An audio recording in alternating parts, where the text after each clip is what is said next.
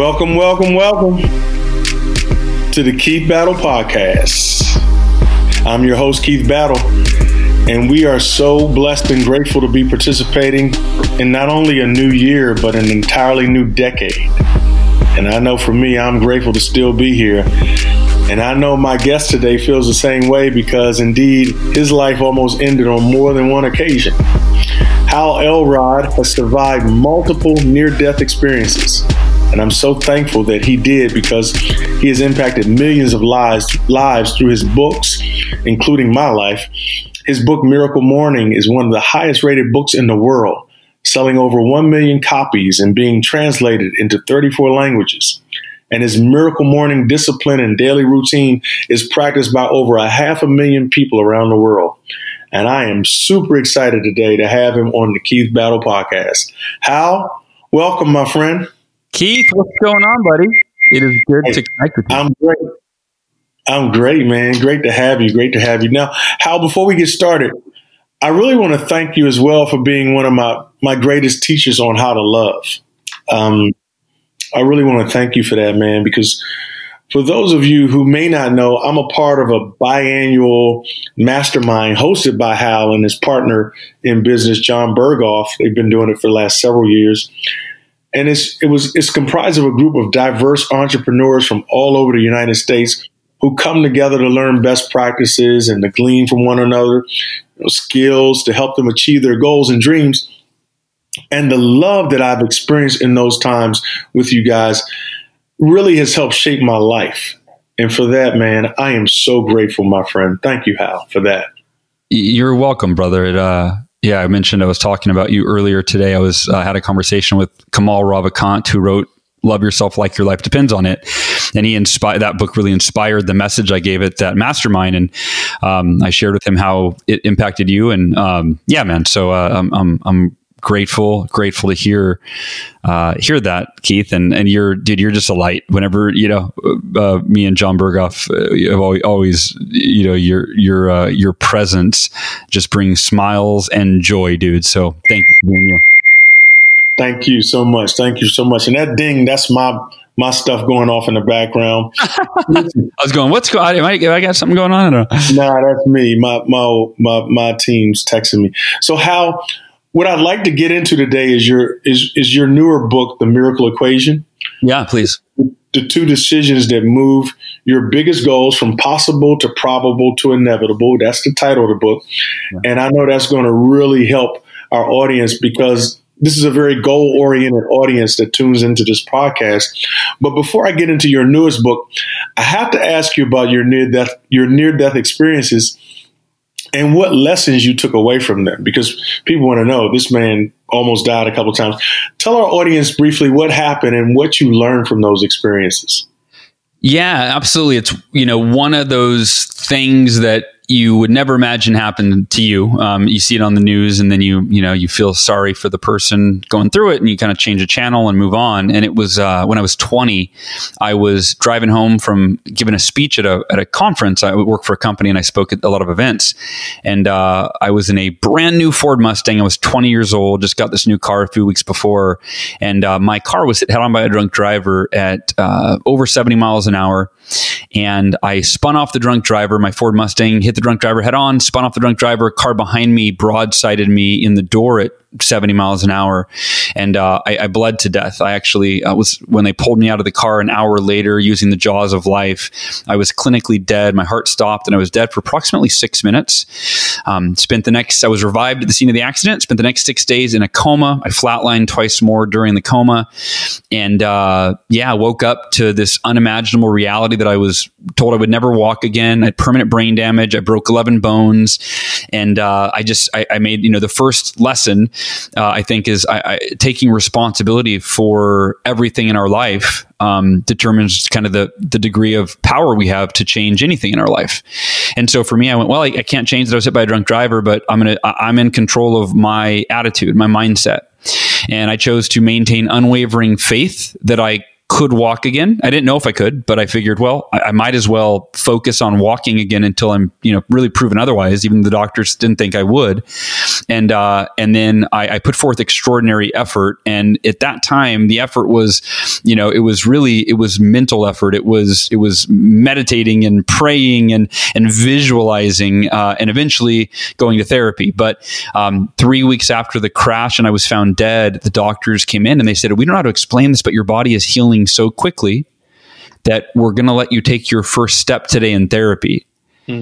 And that blew my mind. I was, even optimistic. I was thinking it'd be maybe a year before I was walking again. And it was 3 weeks that I went and took my first step. And, Keith, I don't have an infographic to show you how my positive thinking and unwavering faith, how that contributed to my healing and, et cetera. But there's a picture I have of me the day I took my first step. And I always, hold that true as like, hey, look, it doesn't matter what you're told. It doesn't matter what the odds are. All that matters is, are you committed to whatever it is that you want in your life? And my friend Ramasio used to always say, there is always a way when you're committed. And so that first lesson was, really just to focus, to accept the worst case scenario and expect the best case scenario. And then I just repeated that lesson 3 years ago. I was diagnosed with a really rare and aggressive form of cancer called acute lymphoblastic leukemia. And it has a really grim survival rate. It's 10 to 30% survival rate. And I was on the low end because I had this cellular mutation. And it was the same mindset. It was like, okay, I know the doctors say I have a 10% chance of surviving. But I said, there is a 100% chance that I will be in that 10%. And that was my mindset. It was my commitment. It's what I said to everybody. It's what I meditated on and visualized and prayed on. And kind of once again, the doctors were blown away by how quickly I healed and how well I healed. And I've been cancer free now for 2 years, and the lessons, really remain true that you got to take responsibility for everything in your life. And then you've got to commit to overcome or create or achieve, whatever it is for you, everything that it is that you want for your life. And so I think those two things are so simple and fundamental, but they really are, you could say that they're arguably the most effective and important commitments for us to make. I love it. I love it. We're joined today by serial entrepreneur and best-selling author Hal Elrod here on the Keep Battle podcast. Hal, whenever I attend one of your business or life empowerment events or trainings, and I still haven't made your best year ever yet because of scheduling conflicts, I can't wait to attend that. But one of the things that I've noticed is the long list of current and former Cutco staff as a part of the group. And I know this is a bit parenthetical, but I know you cut your teeth, no pun intended, being in sales for Cutco.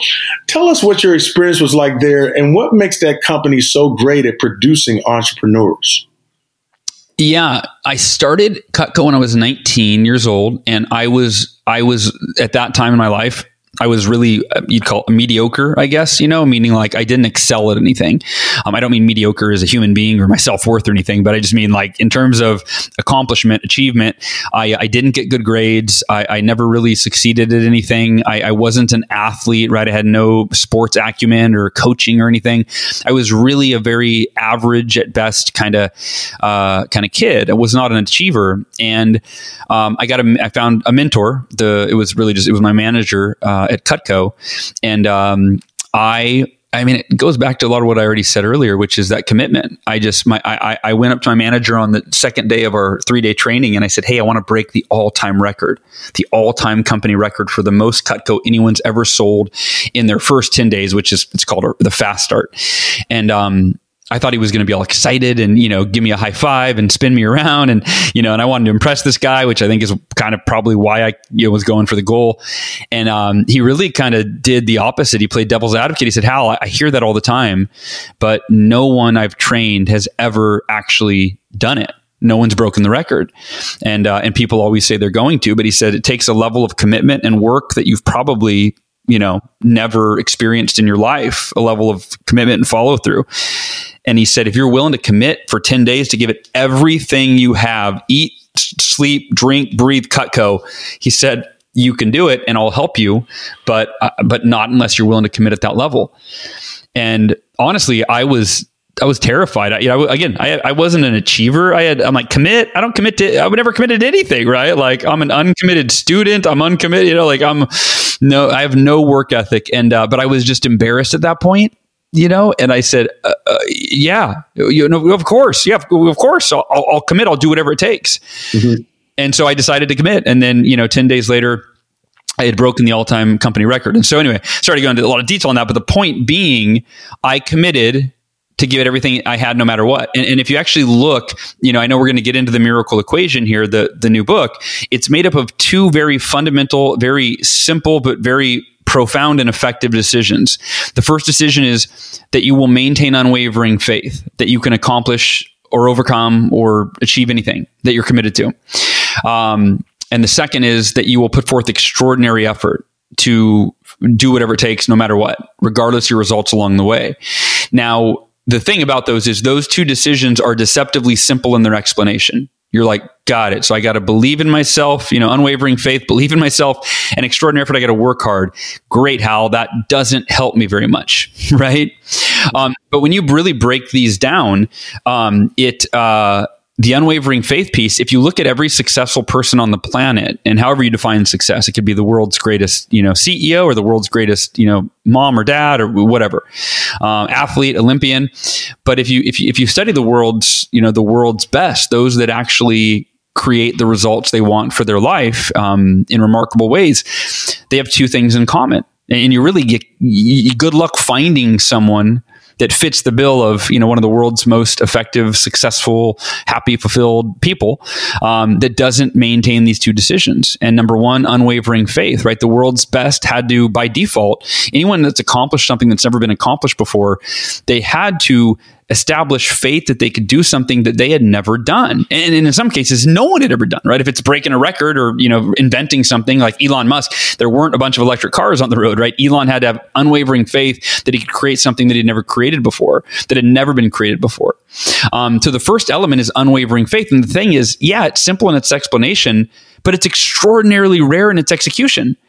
Think about how would your life change if you learned how to establish the faith that you could do anything, that faith to override any fear that you might have that's holding you back. And then what if you figured out how you could maintain that faith over an extended period of time, whatever that time period is, as long as it took to make that goal, that dream, that vision a reality, right? So if we have that level of faith, right, and you don't develop it overnight, but you can establish it overnight. And once you establish that level of faith, there's a lot of nuances I talk about in the book, of course, but that is what will propel you into the extraordinary effort. And the extraordinary effort it's deceiving. The word is deceiving extraordinary because here's what makes effort extraordinary, that it's consistent over an extended period of time.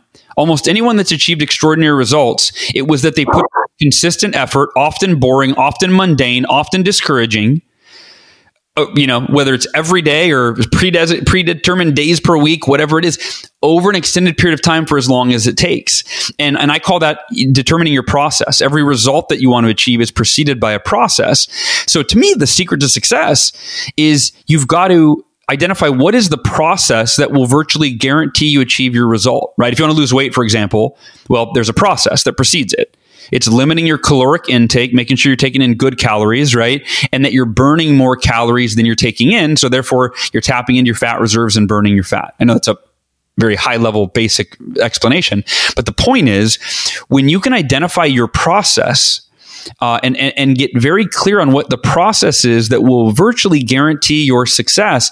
And then you figure out how to commit to the process without being emotionally attached to your short-term day-to-day results. Because emotional attachment will discourage you, right? It's like, you're all fired up in the beginning, and then as soon as you get off track, or it's not going as quick as you want, or you reach a stumbling, block, a roadblock, a wall, then we tend to lose the faith that we can achieve the thing that we're working towards. And once the faith goes out the window, then the effort goes right out behind it. So it's a matter of, okay, you've got to consciously, strategically, systematically, and repeatedly establish unwavering faith, or the faith that you can do whatever it is that you're committed to, whatever you desire in your heart. And then you've got to define your process, which becomes your extraordinary effort when you execute it over an extended period of time. So I think I got ahead of ourselves, but I just saved us some time on the back end to explain what the miracle equation is. But that is everything I've overcome, whether it was the car accident, whether it was the cancer, whether it was, breaking Cutco records or selling 1 million copies of the Miracle Morning, which remind me, that's a neat story that really exemplifies how this all works in real time, in practice. But yeah, every goal that I've achieved, just like most people, they've done it by establishing the faith that they could, maintaining that faith, which is what makes it unwavering, for as long as it took for them to put forth their extraordinary effort and execute their process each day until they achieved what it is they were committed to achieving. And when you live that way, there's virtually nothing that you can't accomplish, because your success moves from possible to probable to inevitable, right? Because it's only a matter of time when you live that way.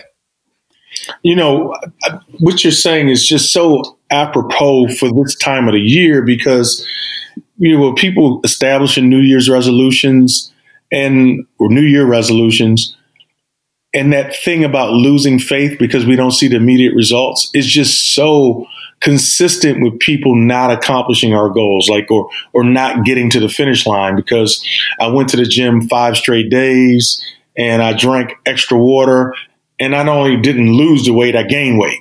And so this is working. I love what you're saying. And I want to just quickly, because we're already into the content of the Miracle Equation, just let people know that book is available everywhere, right? Where can people get a hold of that book? What's the best way of getting it? Yeah, anywhere that books are sold. This is actually my first traditionally published book. The first 13 or so books I wrote were all self-published. And so this was the first traditionally published book. So I used to only say, go to Amazon. That's the only place you can find my self-published books. But yeah, this one's available. Barnes & Noble, Walmart, every retailer. The Miracle Equation, you guys, the 2 decisions that move your biggest goals from possible to probable to inevitable. Now, how one of your life's missions, in addition to elevating the consciousness of people one person at a time, is really helping people to reach their goals. Sure. I mean, anywhere you see Hal Elrod, whether it's your podcast, your weekly Achieve Your Goals podcast, whatever it may be, you're helping people achieve their goals. And one of the things that you say is that there is a way to redefine our goals in a way that makes it impossible to fail, and thus removes all fear of failure. Now, you're going to have to explain that. How do I redefine my goal in a way that makes it impossible to fail and removes, which is the big mountain, the big obstacle, the fear of failure? How do you do that? Yeah. So I can't take credit for this. And, I give credit in the book where credit is due, which is one of my greatest mentors, Jim Rohn. This was a lesson that he taught. And I never met Jim. I wish I did, because I owe him a huge debt of gratitude, because he's really transformed my life. And the lesson that he talks about when it comes to goals, which I'm just paying forward here, is that the real purpose of a goal, and I'm paraphrasing, this is kind of how I word it, but the real purpose of a goal is not to hit the goal. The real purpose of a goal, as in the greatest benefit that's available to us, is to become the type of person, to develop yourself into the type of person through unwavering faith and extraordinary effort who can achieve grand goals, bigger and better goals. So here's a way to think about it. If you had 2 people that were working towards the same goal, let's say there's 2 fictional people, I talk about this in the book, and they both want to be, their goal is to be a millionaire, right? And they set out on their journey to be a millionaire. One of them starts a business, one goes and buys a lottery ticket, right? The one that buys a lottery ticket wins, and he's a millionaire overnight. Right now, let's say it's a gal. She goes and she starts her business, and at first it's not even profitable. She's going in debt. She's stressed out. She's working hard. Maybe the first business even fails. But the point is, she keeps at it. She keeps working. Maybe she has to start another business, reinvent herself, whatever it is. Well, this guy who's a millionaire, he's living the dream. He's flying around the world. He's buying cars and buying houses and spending all that money. Right? Not really becoming a better version of himself.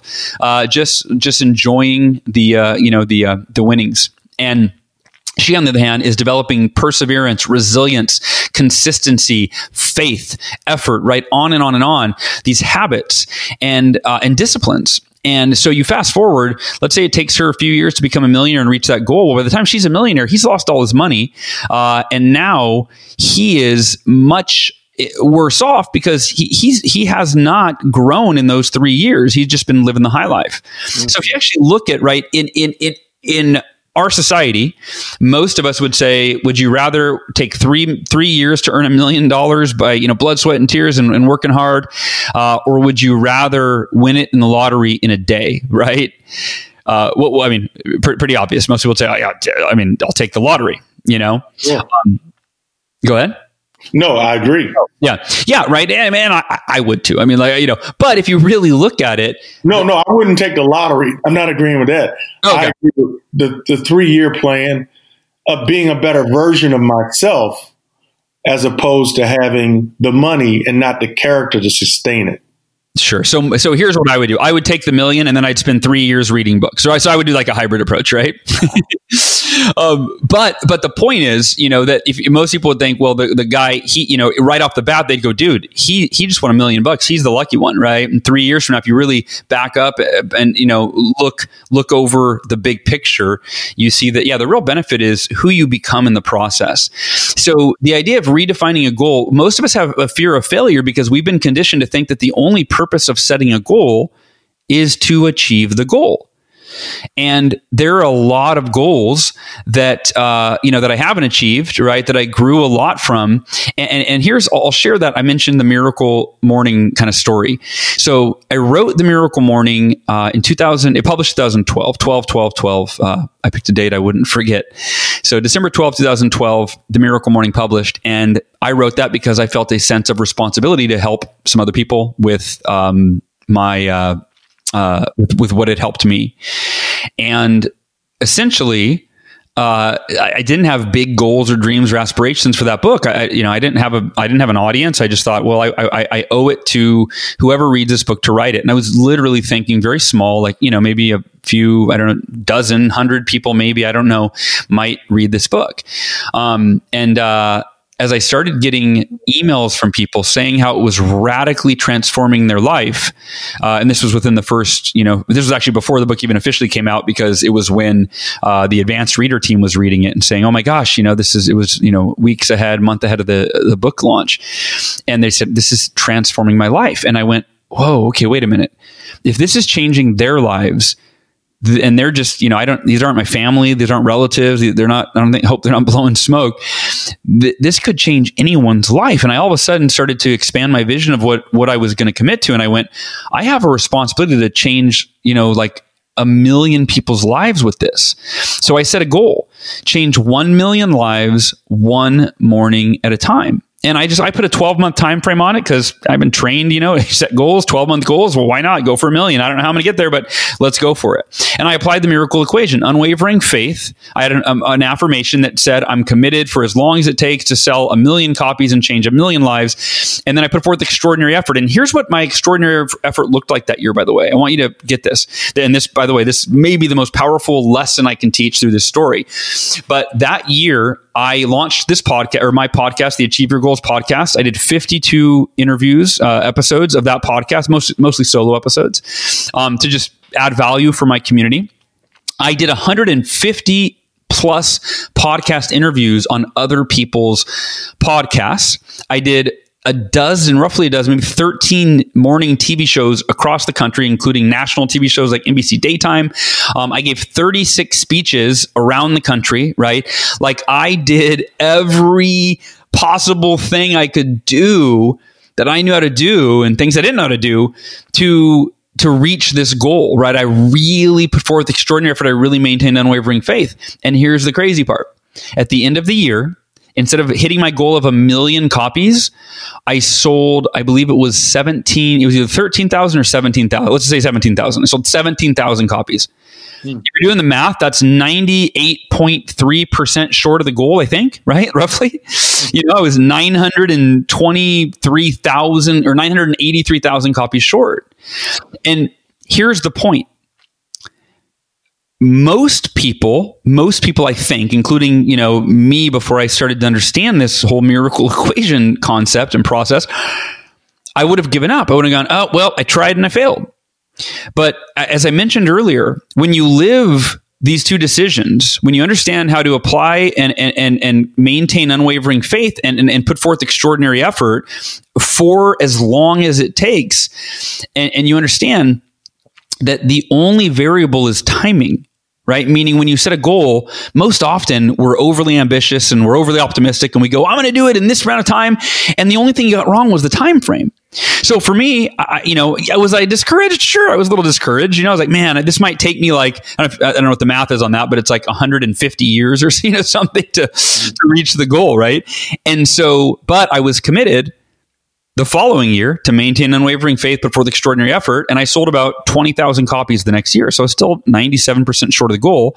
I continued it year after year after year after year. And it took me 6 years. The 6th year, I surpassed 1 million copies sold and 1 million lives, impacted, assuming everybody read the book. So I reached the goal, and the variable was timing. And most of us, I don't think most of us are willing to commit or even aware that we need to commit for as long as it takes, right? Like that's the thing, is how long does it take? As long as it takes, and if you're committed to those two decisions for whatever length of time it takes. And I have a lot of authors that I show a graph when I speak sometimes that shows how long it took me to get there. And it's like, you see the graphs like flat for years. It barely moved. And then all of a sudden it started to climb up. And I have authors all the time that go, man, I promoted my book for like a month or 3 months. And then it didn't perform the way I hoped it would. And so I went on to write my next book, or I went on for my next thing, or I got back to work or whatever. They go, if I would have committed for 6 years, any extended period of time like that, who knows where I would be right now in terms of everything, impact, income, you name it. Right. So that really, that's it. It's, you've got to redefine the purpose of your goal is who you become. And you can become the best version of yourself by putting forth or maintaining unwavering faith and putting forth extraordinary effort and doing that over an extended period of time. And when you do that, you become the type of person that overrides their fear with faith, and the type of person that, like me, I was lazy my entire life. I never had any work ethic. And it wasn't until I figured this out, the way to define the process, when I was actually in sales, where I realized I just have to make 20 calls a day and everything else will work out. If I make 20 calls a day, 5 or 6 days a week, all year long, I'm going to have bad days. I'm going to have bad weeks. I might even have a bad month. But if I commit to that process without being emotionally attached to those short-term results over an extended period of time, I can't fail. And that was it. As I started to see that, wow, not only am I able to break these company records and achieve these things, I'm able to do it with less stress than all my colleagues, because they're still emotionally attached to their day-to-day results. And they have a bad day, they feel bad. They have a good day, they feel good. There's these highs and these lows, and that's the human experience. And I kind of figured out this was the hack to the human experience. It's once you find the process, you just let go of the attachment to the short-term results, knowing that you're in it for the long run. And the last thing I'll say on this, Keith, is it's often been said, one of my favorite adages, because it's so true, it takes 10 years to be an overnight success. It takes 10 years to be an overnight success. Well, I shared that with my friend Mike Koenigs, and he said, so that begs the question, what are you willing to commit 10 years of your life to so you can become an overnight success? And I thought, wow, that's so true. How many of us believe in a goal, a mission, so much that we're willing to commit 10 years or longer, whatever, as long as it takes. And now my mission, once I reached 1 million people, now it's 1 billion people.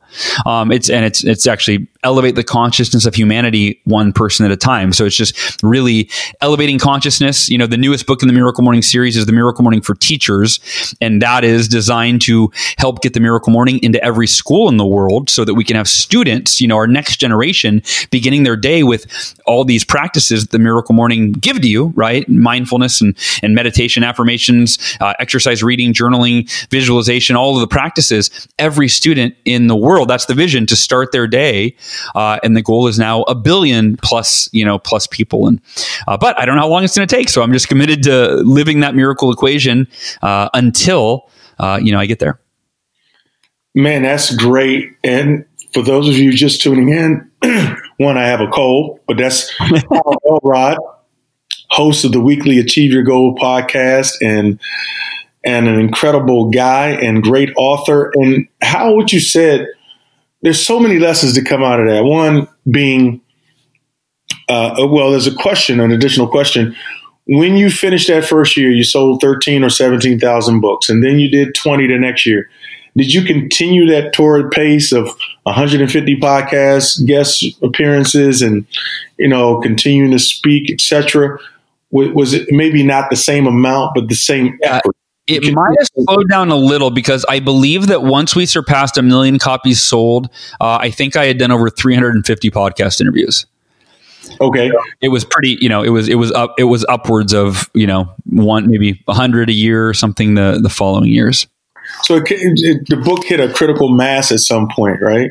Yeah, and that's it. I listened to the audiobook The Tipping Point. Our mutual friend Brianna Greenspan got me the audiobook The Tipping Point because she saw The Miracle Morning, as she saw how it was, it had changed her life, and she saw the potential for it to really elevate consciousness and transform millions of lives. And so she got me this book, The Tipping Point. And that book is an in-depth kind of study of trends and fads and companies that it took like just plugging away for, years typically, until finally they reached that critical mass and things just exploded.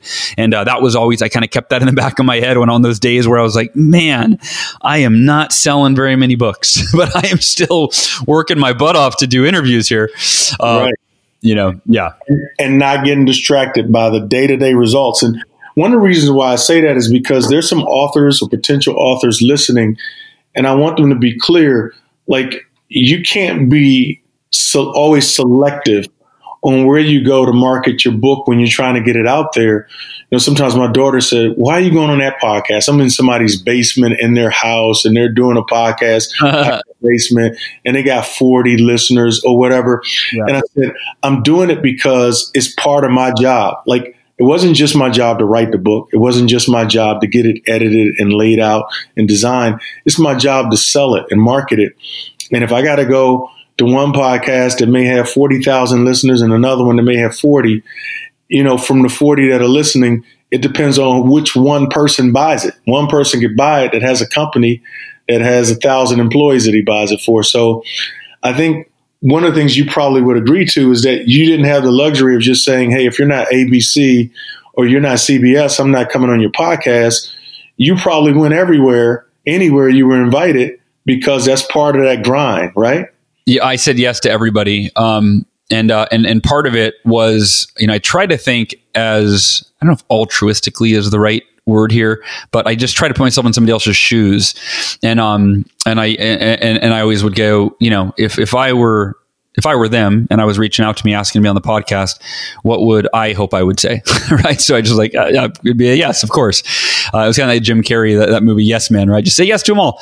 But yeah, and I was a lot of podcasts. Interestingly enough, I've been a lot of podcasters' first episode, right? So they literally had 0 listeners, But yeah, it was always a way to both contribute to the podcaster and help them out. And then also just because, like you said, my mission was to affect people's lives. And so I just said yes to every podcast. It has gotten to a point now where I literally have to, in order to honor my health and my family and my other commitments, I'm not able to say yes to every podcast. But yeah, for the first quite a few years, it was just yes across the board. Well, I think that, but again, we're talking about different spectrums or different seasons when you were trying to continue to be faithful to that goal of a million lives touched by your work. You're in a different place now, and your health. But I think it's also important to those of us on the podcasting side, those of us who have productions or things, and you're afraid to ask people who have successful books. There are people like Hal who may come on your podcast because they are willing to invest the time because they're trying to reach people. And so don't be afraid to ask. The worst you can hear is a no. to that point, because you said you have to protect your family and your health now, one of the things we talked about off the record, and I still want to get to a couple of specifics about the miracle equation, but one of the things I've heard you talk about that was really helpful for me was when you speak, making sure that people honor your honorarium so that you can maintain your commitment to your family, so that if you're going to travel to speak, they'll know, especially in light of the fact that you've been having, the cancer challenges. Can you talk a little bit about that to public speakers that are listening who may struggle with charging what they're worth to speak, briefly about how we need to look at the whole concept of speaking for living? I know that's a big, wide question, but just kind of tackle that really quickly about speaking for a living, honorarium, that just what your thoughts are about that. So first and foremost, it's kind of like when I first started promoting the Miracle Morning, getting the word out, it was anybody and everybody, right? So when I started speaking, I spoke for free quite a bit. I spoke, anywhere and everywhere that I could.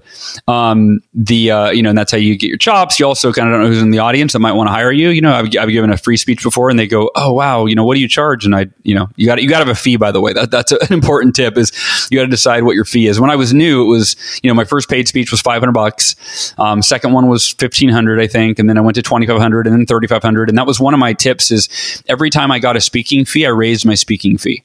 If somebody was willing to pay me $1,500, I went, well, then I bet somebody else paid me $2,000, right? Probably could have gone up even faster, and just, I had a mentor once that said, just charge $10,000. And I was like, I was at zero, and I was like, I don't think I could quote that with a straight face, But yeah, but now, because for a lot of years I would, you have a lot of friends, and it's like all the time. It seems like at least every once a month, if not once a week, you have a friend reaching out, go, hey, I'm doing an event. Can you speak at it for free? And I used to always say yes. And then one day, I don't know if it was my wife or a friend, but someone said, every time you say yes to somebody else to help them out, you're saying no to your family. You're gone from your family, and it's one thing if you're doing it because you have to make a living, your family does need to eat, right? And have the roof over their head. So if you're doing it for your fee, that's great. And it wasn't until I got cancer that I really got strict about that.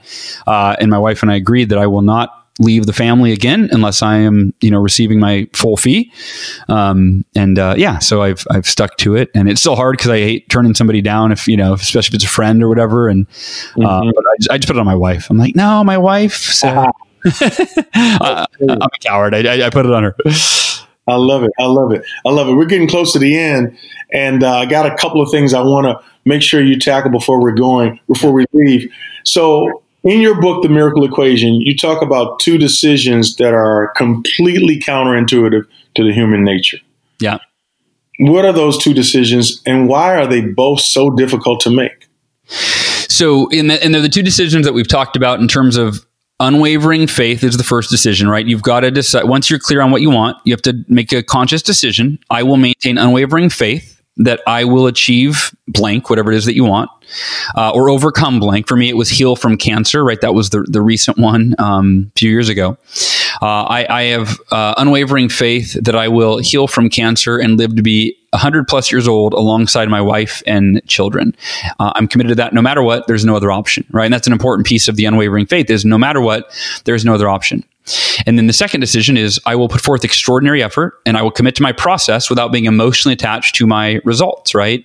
And in the book, I give you sheets on how to break down your process and figure all that out, depending on if yours is a weight loss goal or it's a, income goal or a business, revenue goal or whatever it is. And so those are the two decisions. The reason they're so counterintuitive is our human nature is to kind of let our faith or our belief, those words can really be used interchangeably here, but based on our results, right? So most of us, we might establish faith through kind of a blind optimism that, you know what, I'm going to go for this huge goal. But as soon as we run into that obstacle, right, I said this earlier, our faith goes out the window. So it's human nature to believe what you can see. And when you start to not be able to see it, you tend to not believe it. Your faith is replaced by fear. Wait, I had faith I could do it, but it's not looking like it's not going as planned.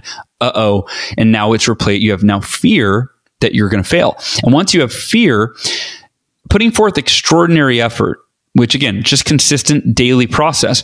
Once you're doing that, right? Well, when you're coming from a place of faith, then the faith fuels your effort. But once you start to lose faith, you lose the fuel, the drive to put forth the effort. And so that's why it's so difficult, is these decisions, like I said, just simple in explanation, but very rare in execution, because it is against our human nature. And so they're kind of, it's about overriding your human nature, I guess you could say. But a lot of this is just simply doing it in writing. Like once you've got clear, conscious decisions in writing, once you've clarified in writing what unwavering faith means to you, what your level of commitment is to that faith and how you're going to maintain it. And then you've clarified what your process is, and you've got it simplified so that it doesn't feel extraordinary. That's the whole thing. You want it to feel ordinary. It doesn't feel extraordinary, so that you wake up every day and the faith fuels you. It motivates you to put forth the effort. And then it's kind of there's a faith effort feedback loop, which is, when you put forth the effort, you start to feel deserving of the result that you're working towards.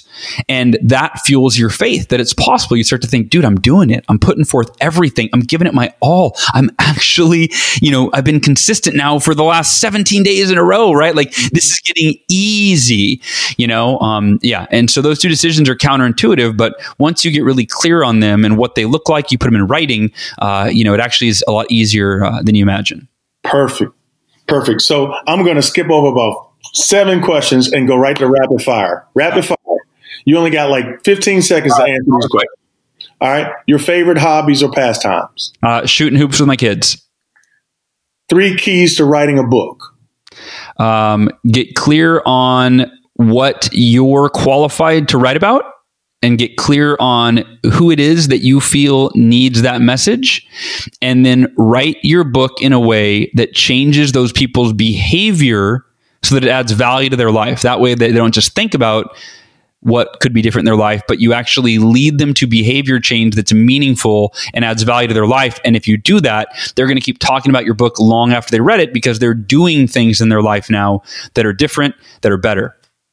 Awesome. 5 most important books you've read from an impact perspective. The 5 most important books you've read. Love Yourself Like Your Life Depends on It by Kamal Ravikant. Let's see. I'm looking on my shelf here. Conversations with God by Neil Donald Walsh. You Are the Placebo by Dr. Joe Dispenza. And I am picking, this is like my favorite books up here. How to Win Friends and Influence People by Dale Carnegie. And the other one, which is very niche, but it's Strong Fathers, Strong Daughters by Meg Meeker. And that was a real game changer for me and my daughter. Perfect. These last ones, 1-word answer. I'm going to say a word. You tell me the first word you think of. You ready? Yeah. Austin, Texas. Living. Best year ever. Blueprint. Miracle Morning. Best book ever. Running. Hate it. Writing. Love it. Ursula Elrod. Love her more than anything in the world. Sophie Elrod. Love her equally as much. Halston Elrod. Up there, right, tied with all the other 2. Miracle Equation. Equally best book ever. When you die, and it's not just a close call, but it's the real thing, how do you want to be remembered? That he dedicated his life to making other people's lives better. Wow. Ladies and gentlemen, that's Hal Elrod, author, entrepreneur, husband, dad, friend, leader, game changer. How can people connect with you or keep up with you? Go to miraclemorning.com. That's the best place to kind of find all things Miracle Morning, and lots of my stuff's there too. You're on social media? Hal Elrod most places. On Instagram, Hal_Elrod. But you can find me if you type Hal Elrod into the search. That's it, family. Follow him on social media. Buy his book. You'll be blessed. I'm Keith Battle, and I'll catch you right here next time on the Keith Battle Podcast.